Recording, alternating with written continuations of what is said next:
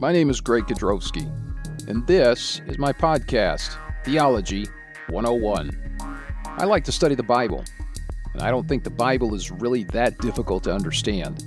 For the most part, it's really pretty simple, and simple is better. So if you're like me, and you want to know more about the Bible, or if you just want to hear more about the Bible, stick around. And if you want to know more about me or check out my pedigree, Google me, or visit my website, theology101.net.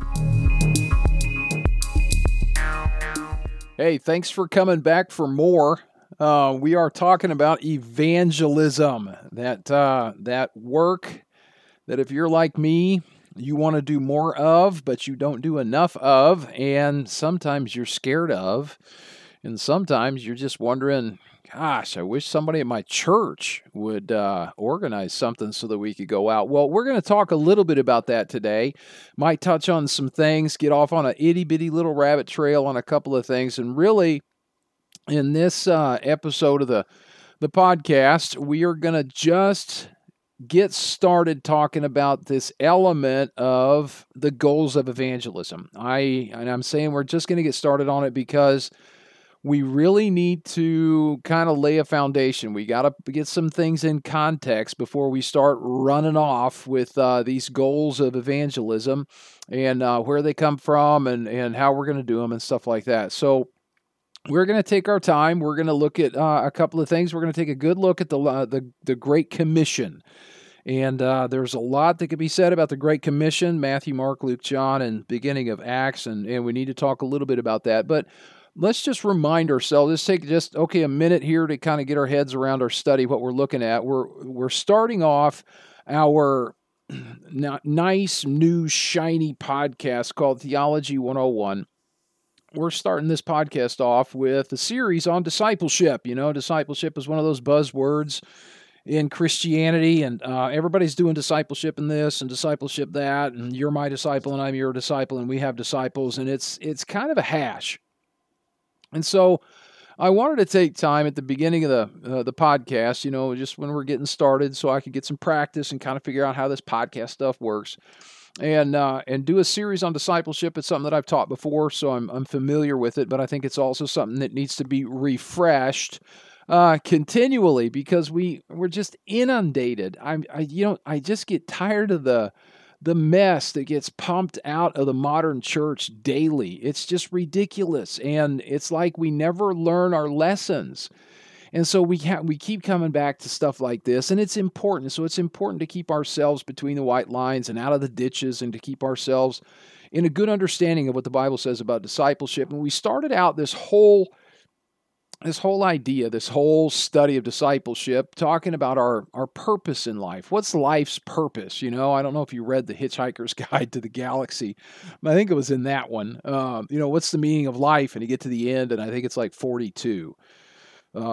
So what's the meaning of life? What's our purpose here? Well, we're here to glorify God and enjoy Him forever. Like I've said a couple of times, the Westminster Shorter Catechism got that one right. Didn't get a whole lot of other stuff right, but we'll give them that one. Glorify God and enjoy Him forever. And how do we do that? Well, that takes us to our mission, and we spent some time talking about our mission. That our mission in life, you know, is to be and make disciples. So if we want to glorify God and enjoy Him forever, we need to be and make disciples. That's our mission. If we complete the mission, we fulfill the purpose. And we use the mission, you know, to say, okay, if I'm being a disciple and I'm making disciples, chances are I'm going to be enjoying God. So chances are, if I'm not enjoying God right now, I'm probably not fulfilling the mission in my life. So after we did that, we talked about our purpose, we talked about our mission, then we took a little time and we talked about discipleship. And that word discipleship, like discipling, it's not mentioned in the Bible. What we find in the Bible is disciple. So we took disciple and traced it through the Scripture and defined that. And what's a disciple and what's he look like? And are we disciples? And we kind of worked that out through, you know, what is discipleship? It's actually just a reference to the work of making disciples or being and making disciples. And then we thought, well, discipling, what's that? And how does that term, you know, kind of fit into our biblical context, and who's responsible for it? And of course, we come back to the Very simple answer. You're responsible to be a disciple, and you're responsible to make disciples, just like I am. And then, okay, so with that, we kind of tied up that first part of our study on discipleship, what we kind of called biblical theology. It's not. I mean, it's okay use of the term. What we did, we did a Bible study on our purpose in life. We did a Bible study on the mission. We did a Bible study on disciple, and we kind of used that Bible study to kind of lay a biblical foundation for what's coming next. And what's coming next is, okay, now that I understand this biblical theology of discipleship, how does it happen? And that led us to what we're calling a biblical philosophy. And it's a biblical philosophy of discipleship. But we're taking this and we're dividing it in two parts, because discipleship is made up of the two parts, evangelism and edification. We evangelize the lost, and then we edify the saved. That's how we make disciples. And so we're taking this biblical philosophy of discipleship, and we're going to look at a biblical philosophy of evangelism and a biblical philosophy of edification. And what we mean by this term philosophy, we're not talking about, the philosophy of the world. What we're talking about is just, how does this happen? When we look at the Bible, what does the Bible say about how somebody gets saved? Well, that's a biblical philosophy of evangelism. And then when we say, okay, what does the Bible say about how we grow in Christ? Because, you can go get all the self-help books you want. You can go talk to all the gurus you want and listen to all the online podcasters that you want.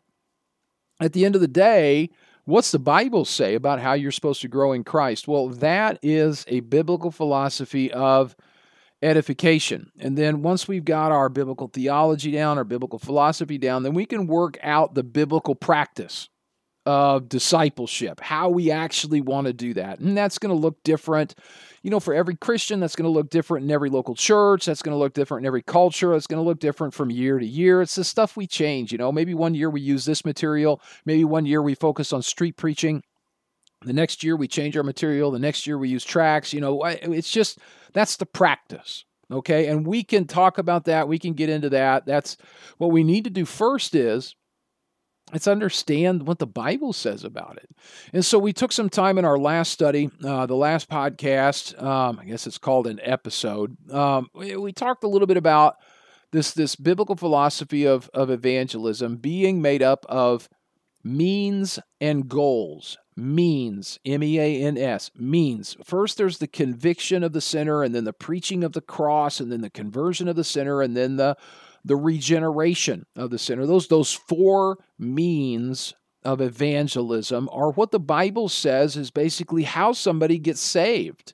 You think about it, the Bible says that there's none good, no, not one, and there's none that seeketh after God. And so nobody seeks after God just by themselves, so God has to intervene. And He does. He intervenes. He convicts that sinner through the witness and the testimony of creation and conscience and a lot of other things that go on. And He convicts the sinner by the work of His Holy Spirit that He sent out into the world.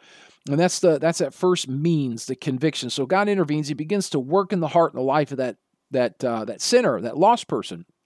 And then along comes the cross, because the sinner needs to hear the preaching of the cross in order to be saved. It's the preaching and the message of the gospel communicated in a way that he can understand it. It's very simple. You broke God's law and Jesus Christ paid the fine. Repent and believe, and away we go. So it starts with conviction, it moves to the preaching of the cross, and then there has to be a conversion. And this is the decision moment. And I know a lot of people just hate that word when it's used in the context of evangelism, but it's a good word. The sinner that hears the gospel under the conviction of the Holy Spirit of God is given sufficient faith by God to be saved. What He does with that faith is His decision. You see, God does everything else.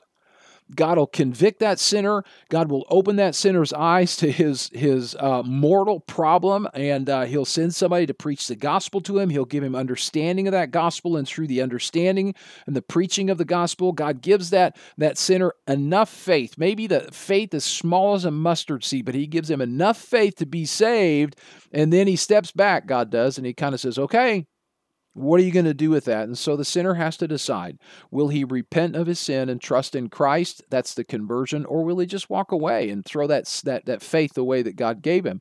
And if he converts to Christ through repentance and faith, well, the Bible says he is regenerated. And he is regenerated by the presence of the Holy Spirit of God and his Spirit making him born again. He's new. He's got new life. So with that comes the forgiveness of sins and eternal life. And bam, we've got a new believer.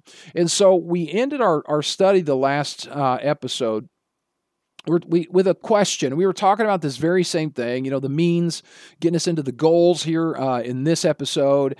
And we talked about a question. Okay, where's the weak link in this process? The conviction of the sinner, the preaching of the cross, the conversion of the sinner, and the regeneration, especially from our perspective. You and I, we're Christians. We're sitting here, we're working through the Bible. I think there's only really one person who listens to my podcast. Hi, Dave.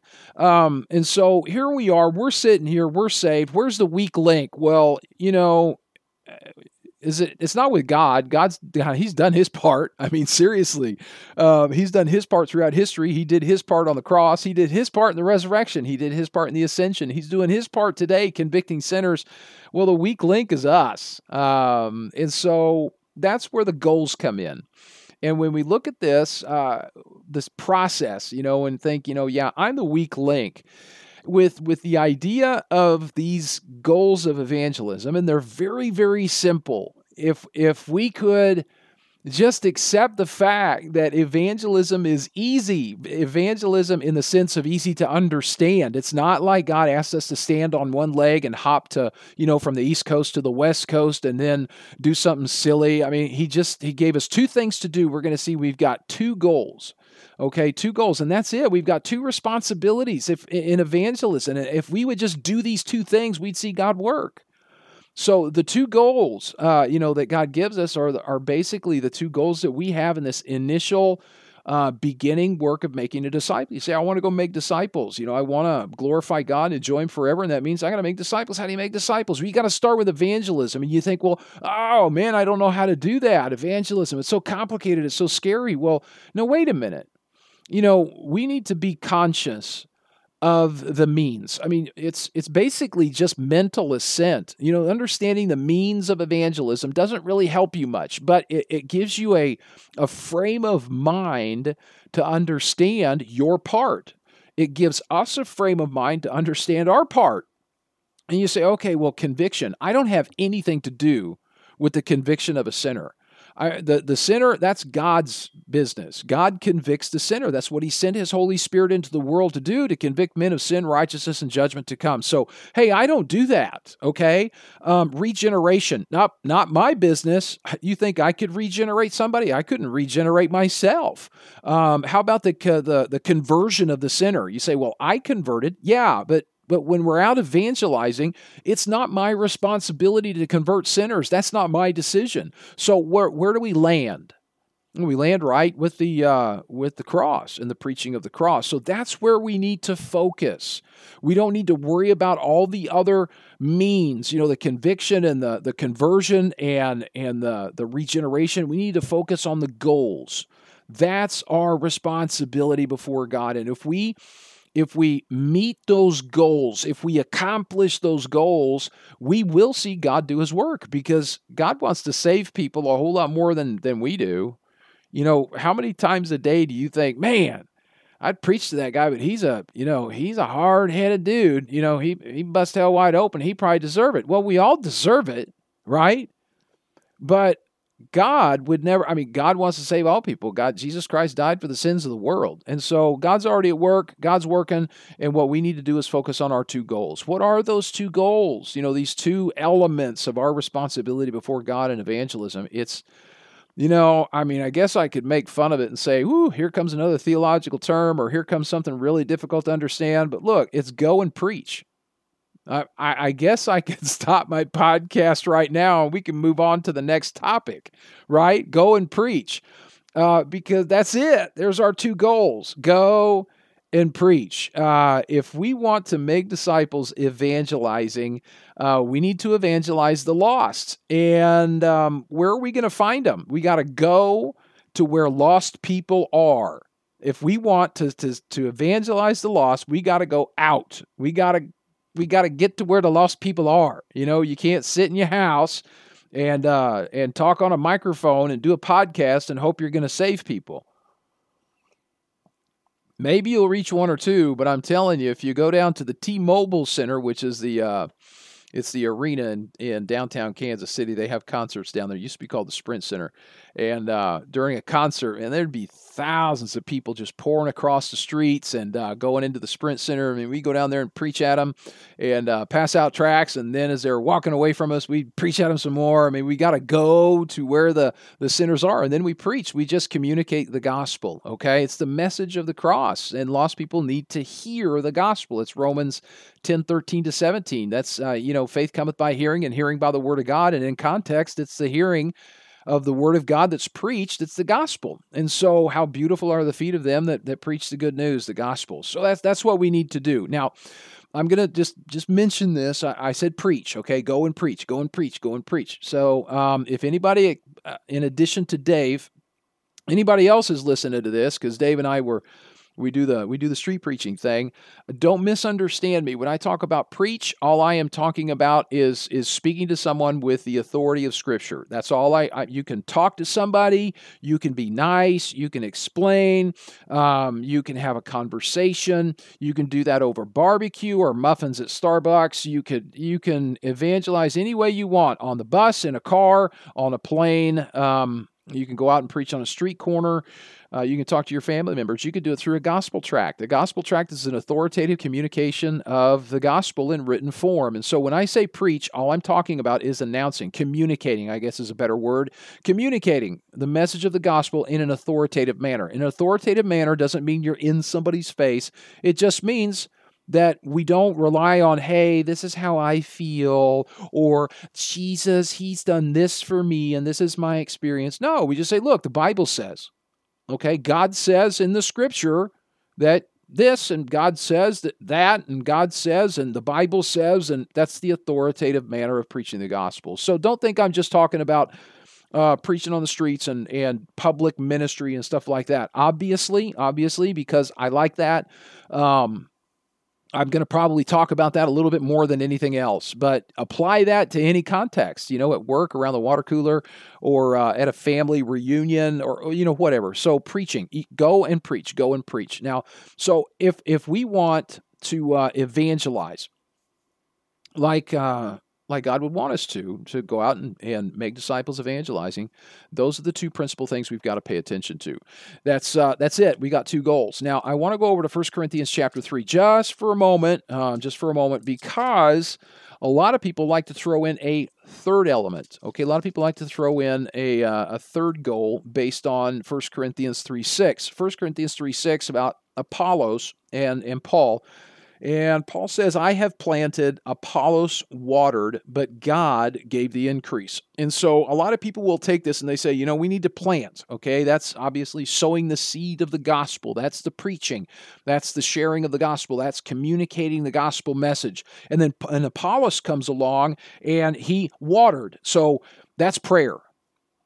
And no, it's not. And you say, oh, Greg, you're a heathen. You don't pray. I mean, there's going to be a whole bunch of fallout for this. So I've got a section in this, not in this episode, but in this lesson on the goals of discipleship. I've got a section on prayer. It's all the way at the end, because we're not going to understand the need we have for prayer until we understand what our responsibility is, okay? And once we understand our responsibility within the context of go and preach, once we really see that in Scripture, then we understand what we ought to be praying for, okay? So I'm going to talk about prayer, and I'm going to talk about prayer in the context of evangelism at the end of this lesson. We're not going to get to it in this episode.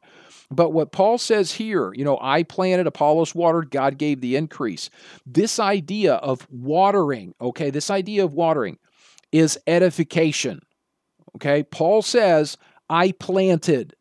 Okay, Paul sowed the seed. That's evangelism. Apollos comes along later, after Paul left Corinth, and he waters the plants that were born from the seeds that Paul planted.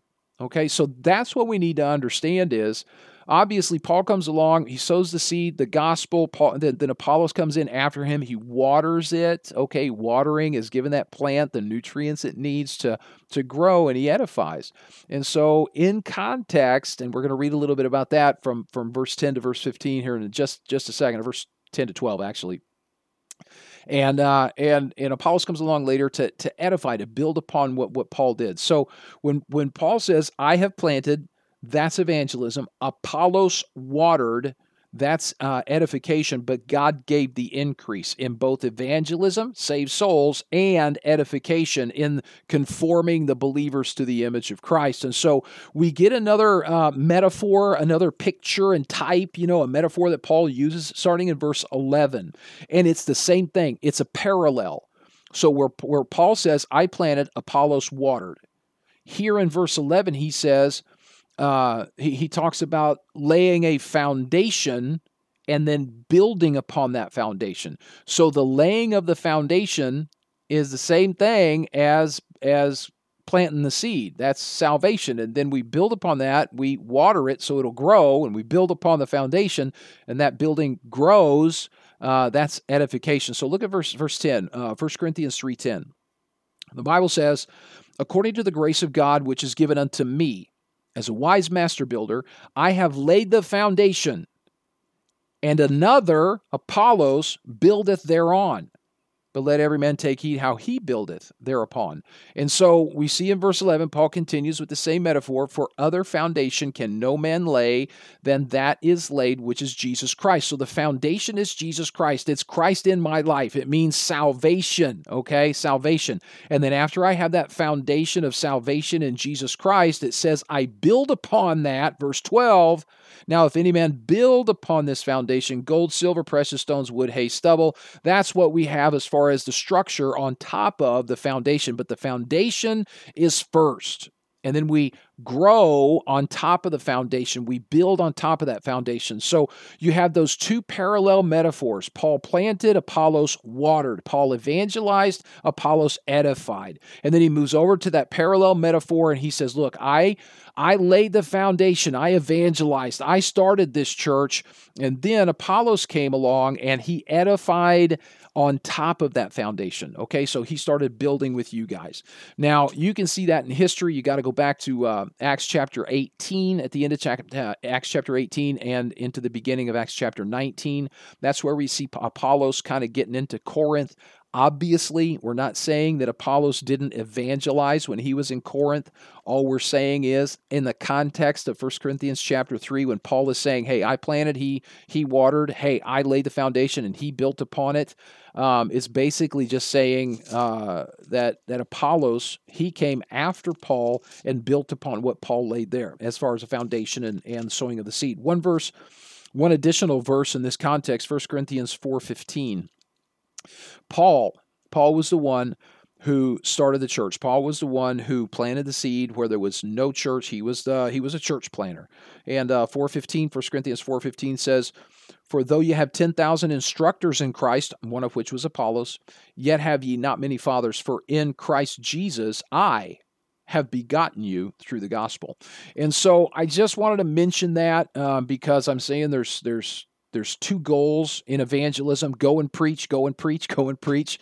And I like that. I mean, seriously, I like that. It's simple. If we could just keep it simple for the stupid, we could do a lot, but we get ourselves all mixed up in friendship evangelism. We've got to go and we got to be buddies and we've got to have, a barbecue or an ice cream social. I don't know, churros for Christ, something, and we just make a big deal out of it when it's not a big deal. God has charged us with the work of just going in the sense of, hey, find out where lost people are, go to them, and then communicate the gospel in an authoritative way. Okay, not rude, not in your face, but just communicate in an authoritative way that, hey, God said. And you can do that, like I said, through a gospel tract, through a friendly conversation, or you can do it preaching on the street corner. So we have two goals. Those are God's expectations for us in evangelism. Go and preach. So where do we start? Where do we start? You say, ooh, Greg, you just pulled those right out of your hat. Go and preach. That sounds great, but where did you get those? Well, I tell you, I got those from the Great Commission. And, more and more, I guess the term is okay. Great Commission, Great Commission and Great Commandments, and I get it. Okay, I get it. It's a good way to refer to this portion of Scripture that's found in the four Gospels. Okay, it is found in all four. It's more clear in the Synoptics than in John, but we'll see it in John too. So I get these two goals, or these two goals come from, okay, this is what we got. Exegesis. It comes out of. It's inductive study. We just read the Bible, and then we pull out of the Bible our doctrine. And so when I say we need to go and preach, where am I getting that from? And I'm getting it from the Great Commission, and I'm going to explain to you why later on, because if there's anybody out there listening that's kind of leaning toward hyper-dispensationalism, I know you've already got your knickers in a knot thinking, oh, Great Commission's not for us. Well, we're going to talk about that here in just a minute. So let me run through the Great Commission passages, and we can see this in Matthew 28:18-20, Matthew 28:18, Jesus came and spake unto them, saying, all power is given unto me in heaven and earth. Oh my gosh, we could talk about that for so long. I mean, the Davidic covenant. Oh wow, this is it. I mean, slap me in the face. This is Jesus Christ saying, hey, I got it. Okay, I got it, and there's nobody going to take it away from me. This is awesome. And he goes on and he says, go ye therefore, teach all nations, baptizing them in the name of the Father and the Son and the Holy Ghost, teaching them to observe all things whatsoever I have commanded you, and lo, I am with you always, even unto the end of the world. Amen. And so we see he says, go. First thing he says to them, go ye therefore, teach all nations. And that's it. Go preach, go speak, go communicate, and then baptize. And obviously baptism forms part of what we do, but it's after salvation. It's the first step of obedience after somebody's saved. So we don't include that in the means and the goals of evangelism. Somebody can be saved and not baptized. Look at the thief on the cross. He didn't get baptized. So if you got to be baptized to be saved, I don't know where that guy went, because Jesus Christ said he went to paradise when he died.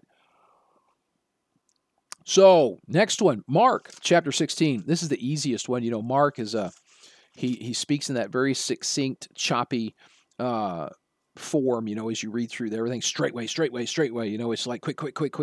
Gotta go. And his presentation of the Great Commission is just like that. Mark 16:15. And he said unto them, go ye into all the world and preach the gospel to every creature. I mean, what more could you want? I don't know how many times I've used that. I mean, that's just perfect. That's exactly what God wants us to do. Just pull that verse right out of there and just, tattoo it, in reverse on your forehead so you could read it every morning when you look in the mirror. Go and preach. He says, go into all the world and preach the gospel to every creature. That's what God wants. Okay. Luke, you can see the same thing at the end of Luke, Luke 24. We're going to have to get a little creative with John. John's not this easy. He makes things a little difficult for us, but his is still kind of cool, really kind of neat. So Luke first, Luke chapter 24, verse 46. Luke 24:46. And said unto them, so this is Jesus saying unto his disciples, thus it is written, and thus it behoved Christ to suffer and to rise from the dead the third day. And verse 47, that repentance and remission of sins should be preached in his name among all nations, beginning at Jerusalem, and ye are witnesses of these things. So go and preach. Go is implicit. It's not a command like we saw in Matthew and Mark, but it's implicit in the fact that he tells us to go preach repentance in all the nations. So you got to go get to the nations. If you're in one nation, you got to go get to another one and then preach. Go and preach. Now look at John chapter 20, verse 21. John 20:21, everybody says, well, the Great Commission isn't repeated in the book of John. Sure it is. John 20:21. Then said Jesus to them again. This is Jesus talking to his disciples. Peace be unto you, as my Father hath sent me, even so send I you. So there's the commission. There is Jesus Christ sending his disciples. The disciple becomes the apostle when he's sent, okay? Sent ones, the apostles. That's why we call missionaries missionaries. It's kind of the same concept. But there's the mission. There's the Great Commission. There's Jesus sending his disciples. So all we need to do is define how it was that the Father sent Jesus, because Jesus said, as my Father hath sent me, even so send I you. So we're sent the same way God sent Jesus. So Jesus sent us the same way God the Father sent Jesus. Luke 19:10. Now here's where we're going to get creative, compare Scripture with Scripture, and let the Scripture define itself. How was Jesus sent? What was Jesus sent to do? Okay, implicit in the fact that he was sent is the command to go. Jesus was sent from heaven to earth. So he left heaven and he went to earth, or he came to earth. So there's your implicit command to go. So we're sent. And we're sent the same way he was. Luke 19:10 says, "For the Son of Man is come to seek and to save that which was lost." So he came here primarily to seek and save that which was lost. Well, what was lost? I don't know about you, but I was. And that's what he came to seek and save. He came to seek and save lost men. He came to seek and save the lost race of Adam and Eve. So that's what he came to do primarily. Good focus there, focus verse on rescuing the perishing and the evangelism aspect. 1 Timothy 1:15 says, "This is a faithful saying and worthy of all acceptation, that Christ Jesus came into the world to save sinners, of whom I am chief." So that's why Jesus Christ came. He came to save sinners, okay? Came to save sinners. He came to seek and to save that which was lost. Well, okay, how did he do that? When we go back and we look at his life, Luke chapter 4, how did he do that? Go back and look at the life of Christ, his 3.5 years of public ministry. You say, well, okay, how did he do that? Luke chapter 4, verse 43. Luke 4:43. Luke 4:43, Bible says, "And he said unto them," right at the beginning of his ministry, "I must preach the kingdom of God to other cities also, for therefore am I sent." So what do you see? Jesus Christ was sent to seek and to save the lost. Jesus Christ was sent to save sinners. How did he do that? That's what we're working on, a biblical philosophy. How does evangelism happen? Well, Jesus was sent to save. How did he do that? He says, "Therefore am I sent" to what? To preach the kingdom of God here and in other cities. We have to go and preach. We have to go and preach. So that just takes us back to, Romans 10. I'm not going to belabor that issue, flog that dead horse.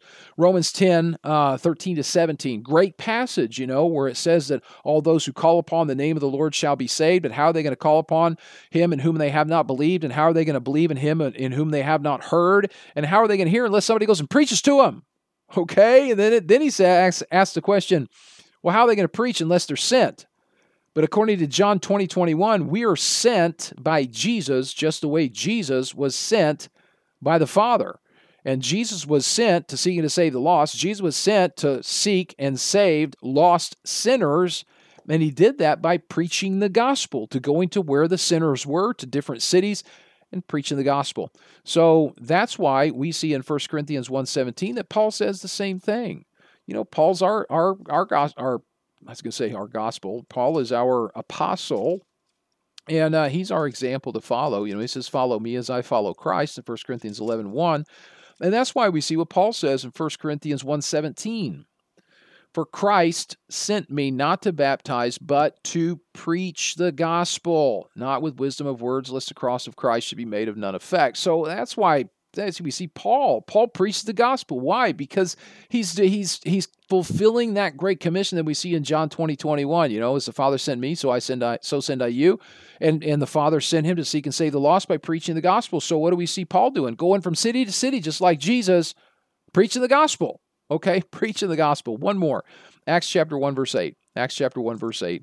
All the other ones came at the end of the Gospels. Luke wrote the Gospel of Luke, and then he wrote the book of Acts, of course, under the inspiration of the Holy Spirit of God. But he begins the book of Acts picking up where he left off at the end of Luke and repeats this Great Commission, but in a kind of a different context, a different way, different words. And he says in Acts chapter 1, verse 8, "But ye shall receive power after that the Holy Ghost is come upon you. And ye shall be witnesses unto me both in Jerusalem and in all Judea and in Samaria and unto the uttermost part of the earth." And so unto the uttermost part of the earth from Jerusalem, that requires that they go. And as they go, well, they need to be witnesses. And how are you a witness? You testify. You go and preach, go and preach, and go and preach. So you say, we've got 2 goals in evangelism. Very easy. Greg, where did you get those? Pull them out of your hat? No, they're right there in the Great Commission. And so this is what brings us to kind of the meat of our study today. Because there are those in the church, and there are those in our circles. So yeah, I don't know our circles. I don't know who you are listening to me. I'm, me and Dave. He knows what I'm talking about, right, Dave? There are those who say that the Great Commission is not for the church age. And obviously, we need to understand the Great Commission in its proper and biblical context, and we're going to do that. We're going to do that a little bit in this series. Right now, and let me say that again. We're going to do it a little bit in this lesson, and then later on in the series, I'm gonna bring it back up, and we're going to talk a little bit more about the Great Commission and some serious anachronistic errors that people create with their application of the Great Commission. And what they fail to do is take a solid cumulative context of the Great Commission. What you do is you read back into the Great Commission stuff that came later. And it creates a whole lot of problems. And so I've been accused of being a hyper-dispensationalist. I've been accused of not believing the Great Commission is for the church age. But I just want to say I don't have any problem with it. These are our 2 goals. Where did our 2 goals come from? Hey, they came from the Great Commission. But I also understand the very, very important need of understanding the Great Commission in its proper and biblical context. So, with that, let's just talk a little bit about the Great Commission. Where did the Great Commission come from, and what's it tied to? I've got a Schofield Bible here, and I always thought it was, it's kind of interesting. Let me see if I can find this quote for you. This is something that we're going to, Lord willing, develop in some later podcasts. I wanted to kind of get some practice with this podcast thing since I don't really know how to do it and the equipment that I need. I don't even have any equipment. I'm sitting here with a gaming headset on. One of my sons, he does games, video games. And so I got this headset, this gamer's headset that's a USB, and I've got a microphone, and that's all I got. That's my podcast equipment, So yeah, I'm just kind of figuring this stuff out. So I wanted to teach this series as an introduction to kind of get my feet on the ground and kind of learn a little bit about how's this stuff work. And later, what I'd like to develop is a more of a contextual study on the structure of the Bible and how the Bible fits together, the theme of the Bible, and how the pieces and parts of the Bible, the historical events, the books, the passages, like I said, the events, how they all fit together in one unified whole. And so I want to talk about the theocratic covenantal dispensationalism and how all that fits together. Now, there's a note in the Schofield Bible. It is in the Edenic Covenant. It's on page 5. I mean, it's right in Genesis chapter 1. It's referenced, I can't remember, I don't know from what verse, it's right at the bottom. And he's talking about the Edenic covenant. And then Schofield says about the 8 great covenants of Scripture. And he says those 8 great covenants of Scripture about which all Scripture crystallizes. This is something that is not taught in our circles. And I say our circles of Bible-believing dispensationalists, Bible believers who say there's a difference between the Old Testament and the New Testament. There's a difference between Israel and the church. And just to take the Bible literally, normally, and understand it as it speaks to us, to let the Bible speak authoritatively and not try and mash it together with allegorical interpretations and say, well, it doesn't mean that, it means this, and look for mystical stuff. Well, Schofield makes this statement about, covenants and that Scripture crystallizes around the covenants. And that is one of those statements where you think, holy cow, why didn't somebody teach me that, 2 decades ago? And so I want to develop a teaching on that. I want to most of it's going to be done in Spanish. I want to throw it out at you guys in English, and we'll work it out. And man, hopefully somebody will invite me somewhere to go preach and teach, and we can cover some of this ground in person. That'd be fun too. So, the reason I'm mentioning that is that to understand the Great Commission, it's not like Jesus Christ just kind of pulled this Great Commission out of nowhere. Now, look, I mean, here's the deal. Gosh, it's just like, it all fits. Look. If you read the Old Testament, you'll find that God has chosen the nation of Israel and has established the nation of Israel as the head of all other nations, the Gentile nations. He's even divided the Gentile nations according to the number of the tribes of Israel. So we've got 12 tribes and then 12 divisions of the other nations, so that Israel can reign over the Gentile nations. And of course, the king over Israel is the son of David according to the Davidic covenant. Now, that's obviously Jesus Christ. He is the son of David. He's the one that fulfilled fulfilled the Davidic covenant. He's the fulfillment of it. And so when you see that, you see, okay, what God's plan is that the nations, Gentile nations, would get to Jesus Christ, if you want to think about it that way, through Israel. So it's not that God is saving Israel and nobody else. God has always had a plan to save Gentiles, the Gentile nations. So we're going to look at a passage in Isaiah chapter 2, verses 1 to 4 here in just a minute. Don't go there yet. Go to Jeremiah 31. But God's plan has always been to go to the uttermost. His plan has always been to bring in those from the Gentile nations into salvation, into reconciliation with Him. But His plan was to do it through Israel. Israel as the proxy nation. Israel as the kingdom of priests. Israel as the head of the nation. One tribe over each division of the Gentile nations. And so when you see at the end of the Gospels, when the Son of David has risen from the grave, He's victorious.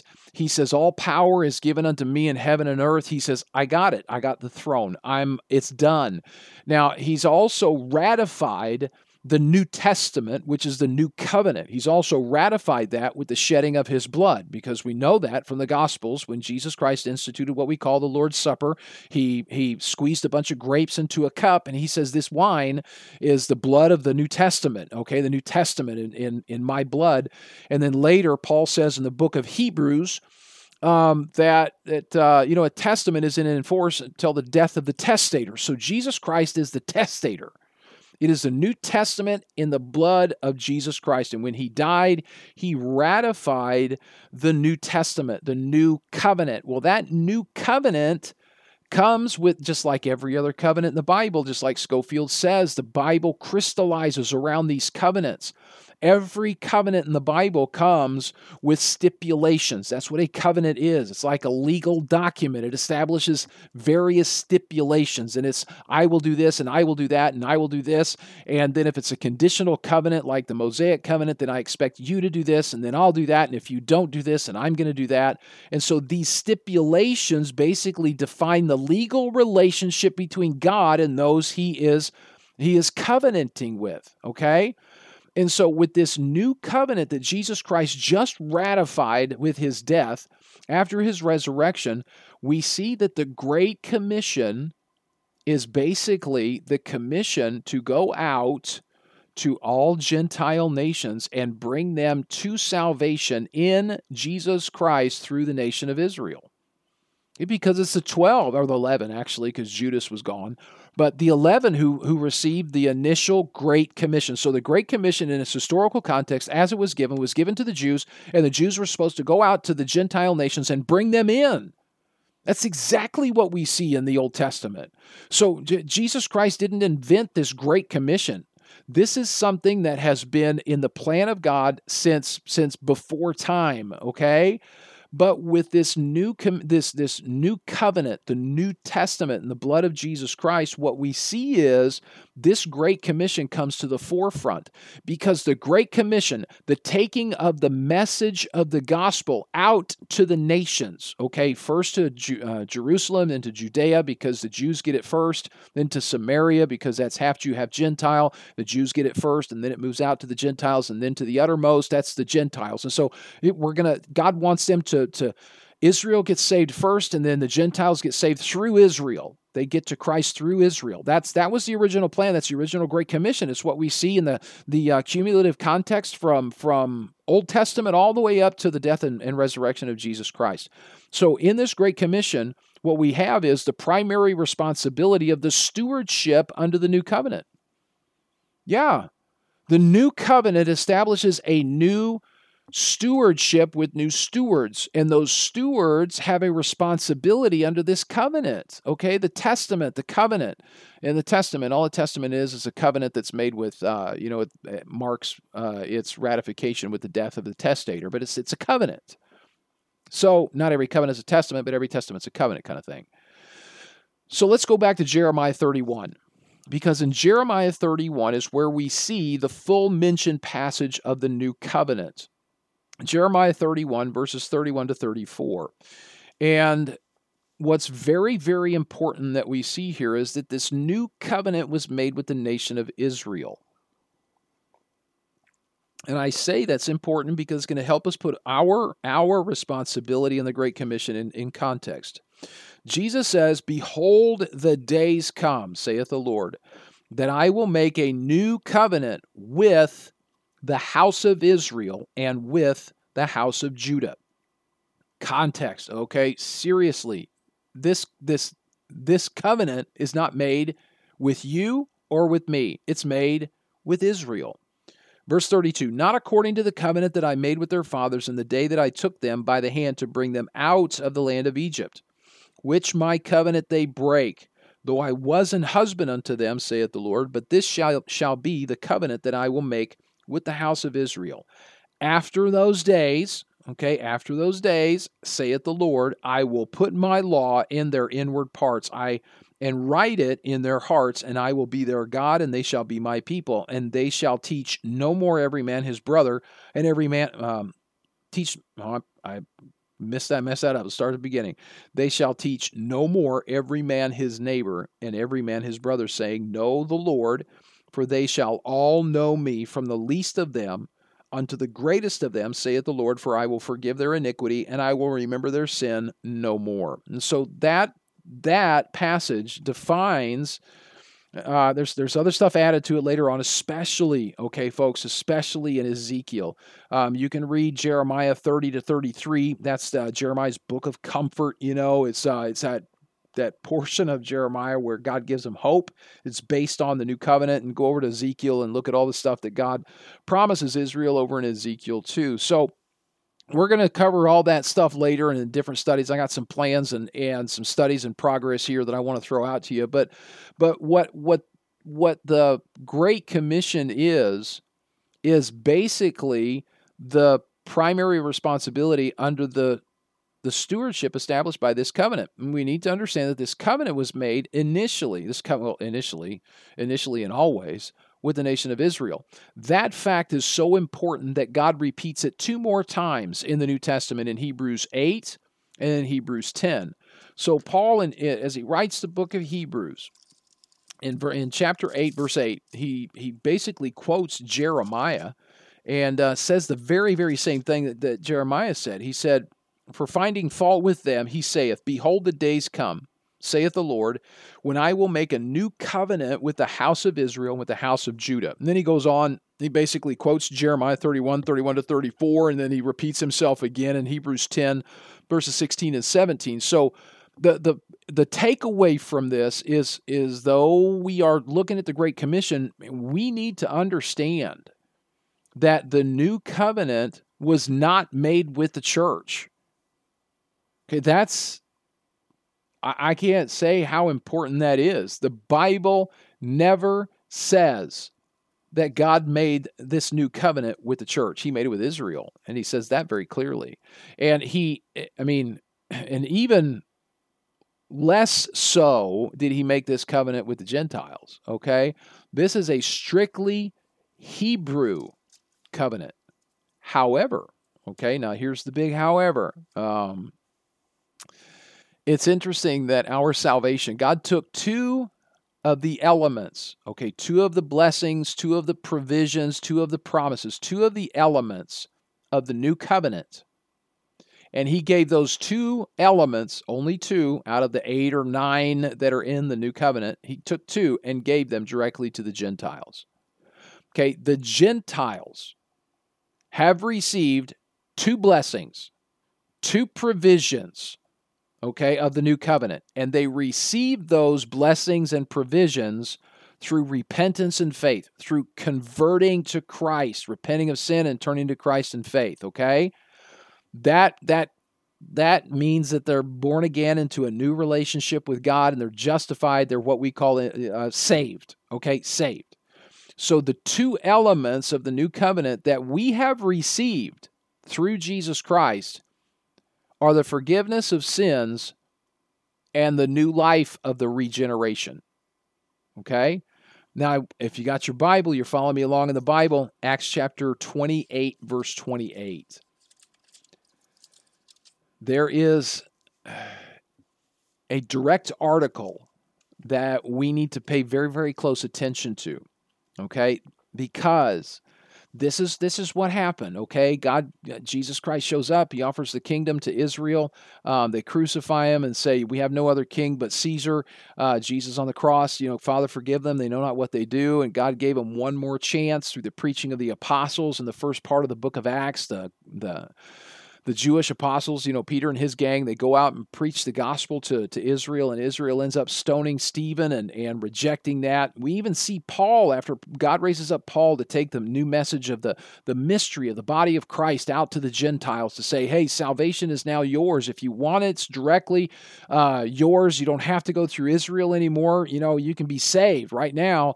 Paul takes that gospel message out, but he takes it to the Jew first and then to the Gentile. He always goes to the Jew first to offer them the gospel, to offer them what God promised them in the new covenant. It's always the Jew first and then the Gentile, the Jew first. And so we see Paul do that over and over and over and over, even when he's in jail. Because when he's in jail and he's taken to Rome, in Rome, one of the first things he does, in Acts chapter 28, is he calls together the Jewish leaders in Rome. And he explains the gospel to them. Well, of course, they reject it or they don't accept it. They got, okay, yeah, we'll talk about this more later. And they don't want to make any type of decision. They don't want to make any commitment, no conversion, no nothing. And Paul basically says, you know what? You've got ears to hear and you don't. You got eyes to see and you don't. So verse 28, Acts 28:28. Paul talking to these Jews, he says, be it known therefore unto you that the salvation of God is sent unto the Gentiles, and that they will hear it. I want to make a big deal out of that. Is it a definite article? The salvation. It's a very specific salvation. It's not just God's going to give salvation to the Gentiles and they're going to receive it. No, it's the salvation, because it's the same salvation that God promised and offered to Israel under the new covenant, that combination of forgiveness of sins and new life through the regeneration. The salvation, that salvation is what he offered to Israel. Israel rejected, and so he says, I'm taking this salvation, the salvation that you rejected, the salvation of God in the new covenant, and I'm going to take it out to the Gentiles. Okay? So when he's talking to these Jews in Rome, he's mentioning the salvation that God has offered them. He's mentioning the salvation that he had procured and provided through the new covenant, the death of Jesus Christ. They rejected it. He says, I'm taking that salvation, the salvation that's found in the provisions of the new covenant, and I'm taking it directly out to the Gentiles. That's what we receive. That and nothing more. Now, I say nothing more like that's a pittance. No, I mean, I got salvation, for Pete's sake. I got salvation. I got born again. I'm a child of God, and that's a good thing. But look, no other provision, no other stipulation in the new covenant is ours. Nothing.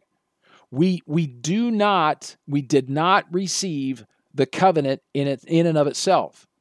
We do not receive the other elements, the other stipulations of the new covenant.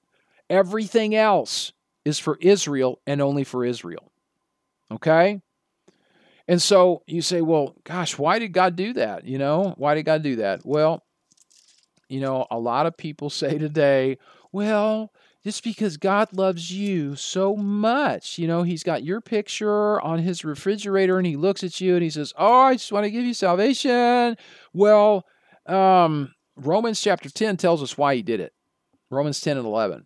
Romans 10:19, Bible says, but I say, did not Israel know? First Moses saith, I will provoke you to jealousy by them that are no people, and by a foolish nation I will anger you. We are that foolish nation. We are the fools God is using to provoke Israel to jealousy. He repeats that same thing in 11:11, Romans 11:11. I say then, have they, Israel, stumbled, that they should fall? God forbid, but rather through their fall, salvation is come unto the Gentiles for to provoke them to jealousy. And so God took what he promised Israel. What he promised Israel from time past, at least, as far back as Jeremiah 31. He says, look, you're my people. I gave you the Abrahamic covenant, I gave you the Mosaic covenant, I promised you the kingdom, I gave you the king, the Davidic covenant, and I gave you the new covenant, the promise of the new covenant to get you into the kingdom, the Messianic kingdom. He says, you can have it all. And they said, no.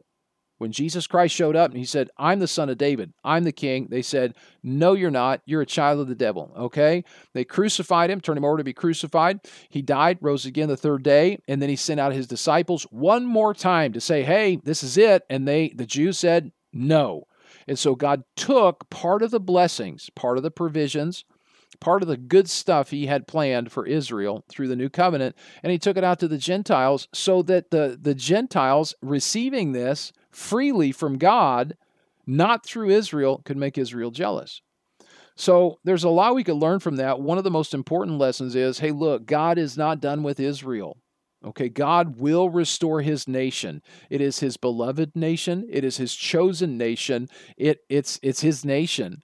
And that nation will rejoice with God in a right relationship with him through the covenants of promise. And one of those covenants of promise is obviously the new covenant, but it's not going to happen until after those days, So point being, and here's where we're going to try and wrap this up for today. Point being, salvation in this new covenant, it comes with a stewardship, okay?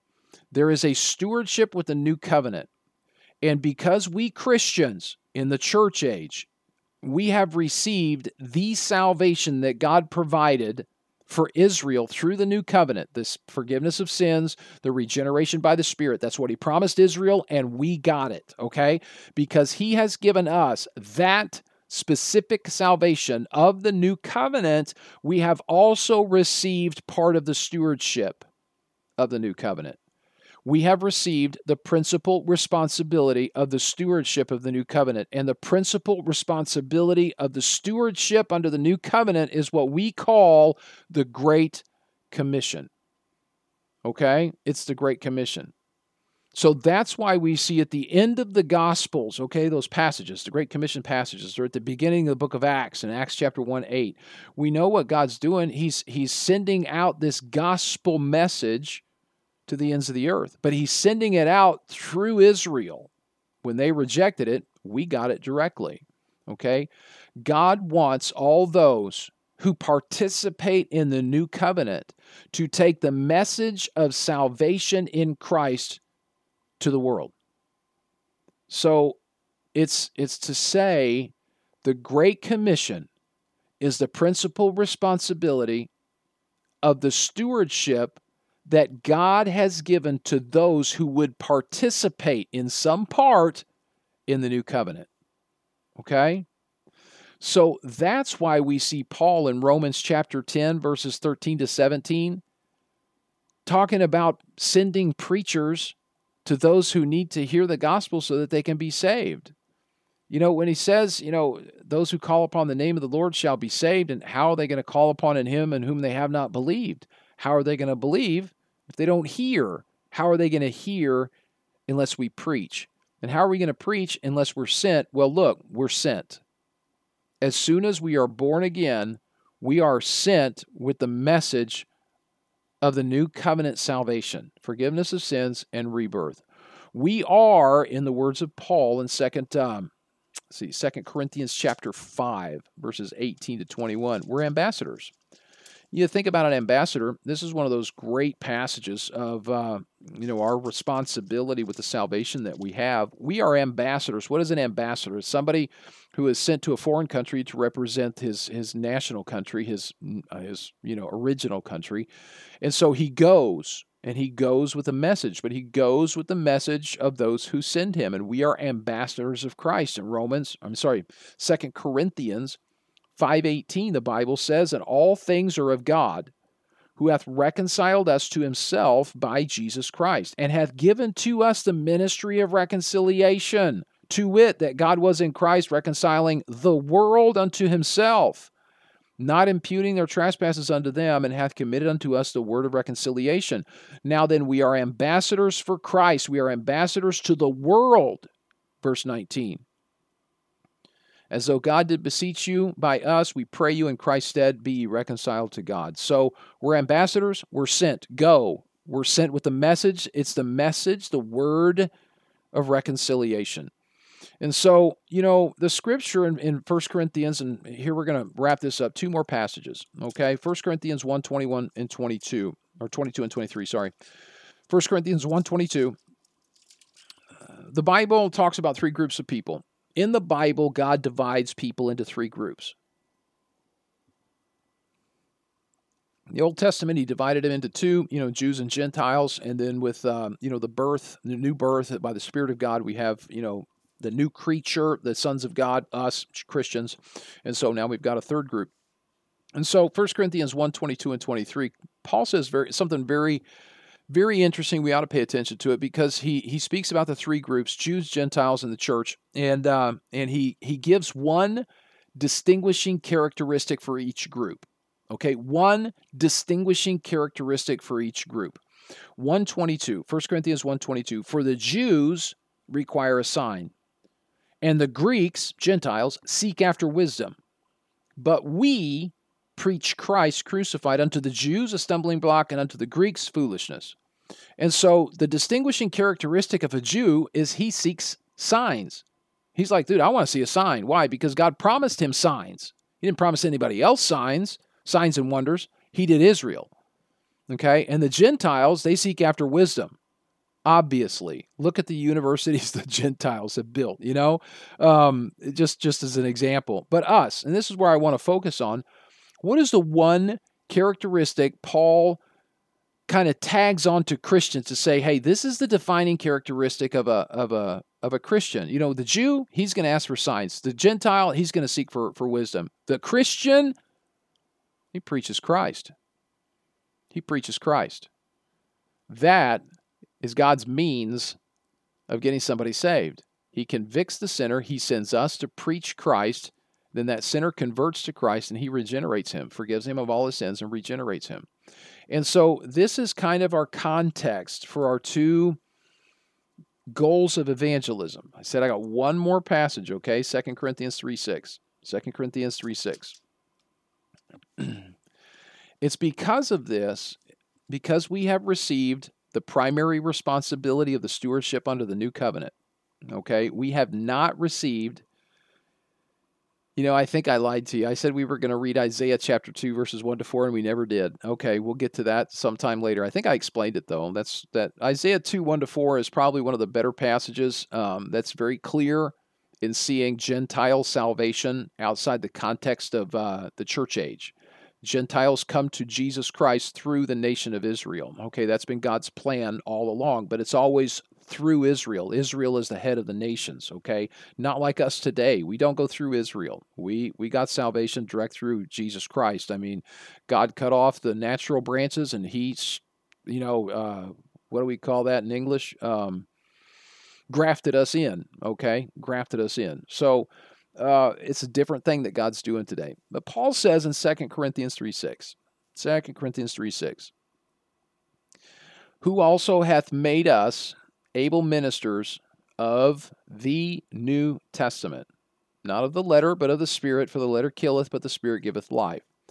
And so Paul says that he and those with him are ministers of the New Testament. There's some people who want to pigeonhole that and say, yeah, that's only Paul, because he was establishing the New Testament in his day and he was a writer of Scripture and yada, yada. There is absolutely nothing wrong with saying you and I today are ministers of the New Testament, okay, the new covenant. Why? Because the salvation we have, even though this new covenant is not ours, we are not recipients of the new covenant, we are beneficiaries of two of the blessings, okay, two of the elements, forgiveness of sins and the new birth, okay? Our salvation is the salvation that comes through the new covenant, through the New Testament, in the blood of the Lord Jesus Christ. And so we are ministers of a New Testament. We are ministers of the new covenant in that sense, because we preach the salvation that God made available through the New Testament in Christ's blood. So even though we don't receive all of the new covenant, it's for Israel, it's only for Israel, it's not for the church, and it's not for the Gentiles. We are still ministers of a New Testament, of the New Testament. Why? Because we preach the salvation God made available in that new covenant for Israel. Israel rejected it, and so he took the salvation, that very same salvation, and took it straight out to the Gentiles, and he grafted us in and said we can have salvation in Jesus Christ without going through the nation of Israel. And so when we start this study, and we're going to pick this up in our next podcast right where we left it off. I've got a couple of more things to say about the Great Commission, and we'll use that as kind of a springboard to get back into our goals of salvation, our goals of evangelism. But we're talking about going and preaching. When we see the means of evangelism, that yes, God must intervene into the life of the believer and convict him of sin. He's already doing that. Well, that sinner convicted of sin needs to hear the gospel. He needs to hear so he can believe. And how are they going to hear unless we preach? So we've got to go to where that convicted sinner is, and we need to preach the gospel to him. Very, very simple. We do that, and we know we should do that because of the Great Commission. Okay, yes, the Great Commission was given originally to Israel. It was a commission to go out to the Gentile nations and bring the Gentiles into salvation through Israel, okay, like Isaiah chapter 2, 1 through 4. But because Israel rejected that message, God set aside his nation, okay, he cut off the natural branches for a time, not permanently, and then he engrafted us, the Gentile nations, into that blessing directly. We do not receive the covenant in its entirety. We simply receive the provision of salvation that God made, forgiveness of sins, and the new birth. And so, yes, is the Great Commission for us today in a general sense? Yes, it sure is. Okay, the content. Okay, now that's what we're going to get into in our next podcast. The content, we got to really be careful. So come back in a week or whenever I get this done. I might kick it out a little bit early because I've got some other stuff I want to talk about.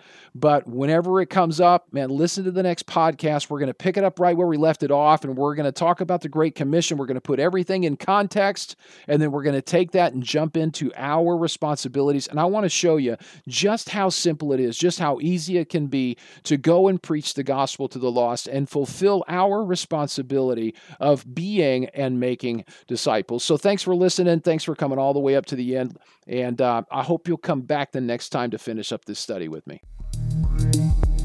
Thanks for spending your time listening to my podcast, Theology 101. Simple is better, and it's just not that difficult to learn the Bible so we can do what it tells us. You can find the rest of my studies in English out on my website, theology101.net. And if you do Spanish, tengo más de 15 años de estudios bíblicos disponibles en mi sitio web, teologia101.net. If you'd like to contact me, there's a contact page on my website. You're also more than welcome to visit me any Sunday that you wish. My church information is also out on my website. Remember what Nicholas von Zinzendorf always said, preach the gospel, die, be forgotten. Learn the Bible, do what it tells you, and come back for more Theology 101.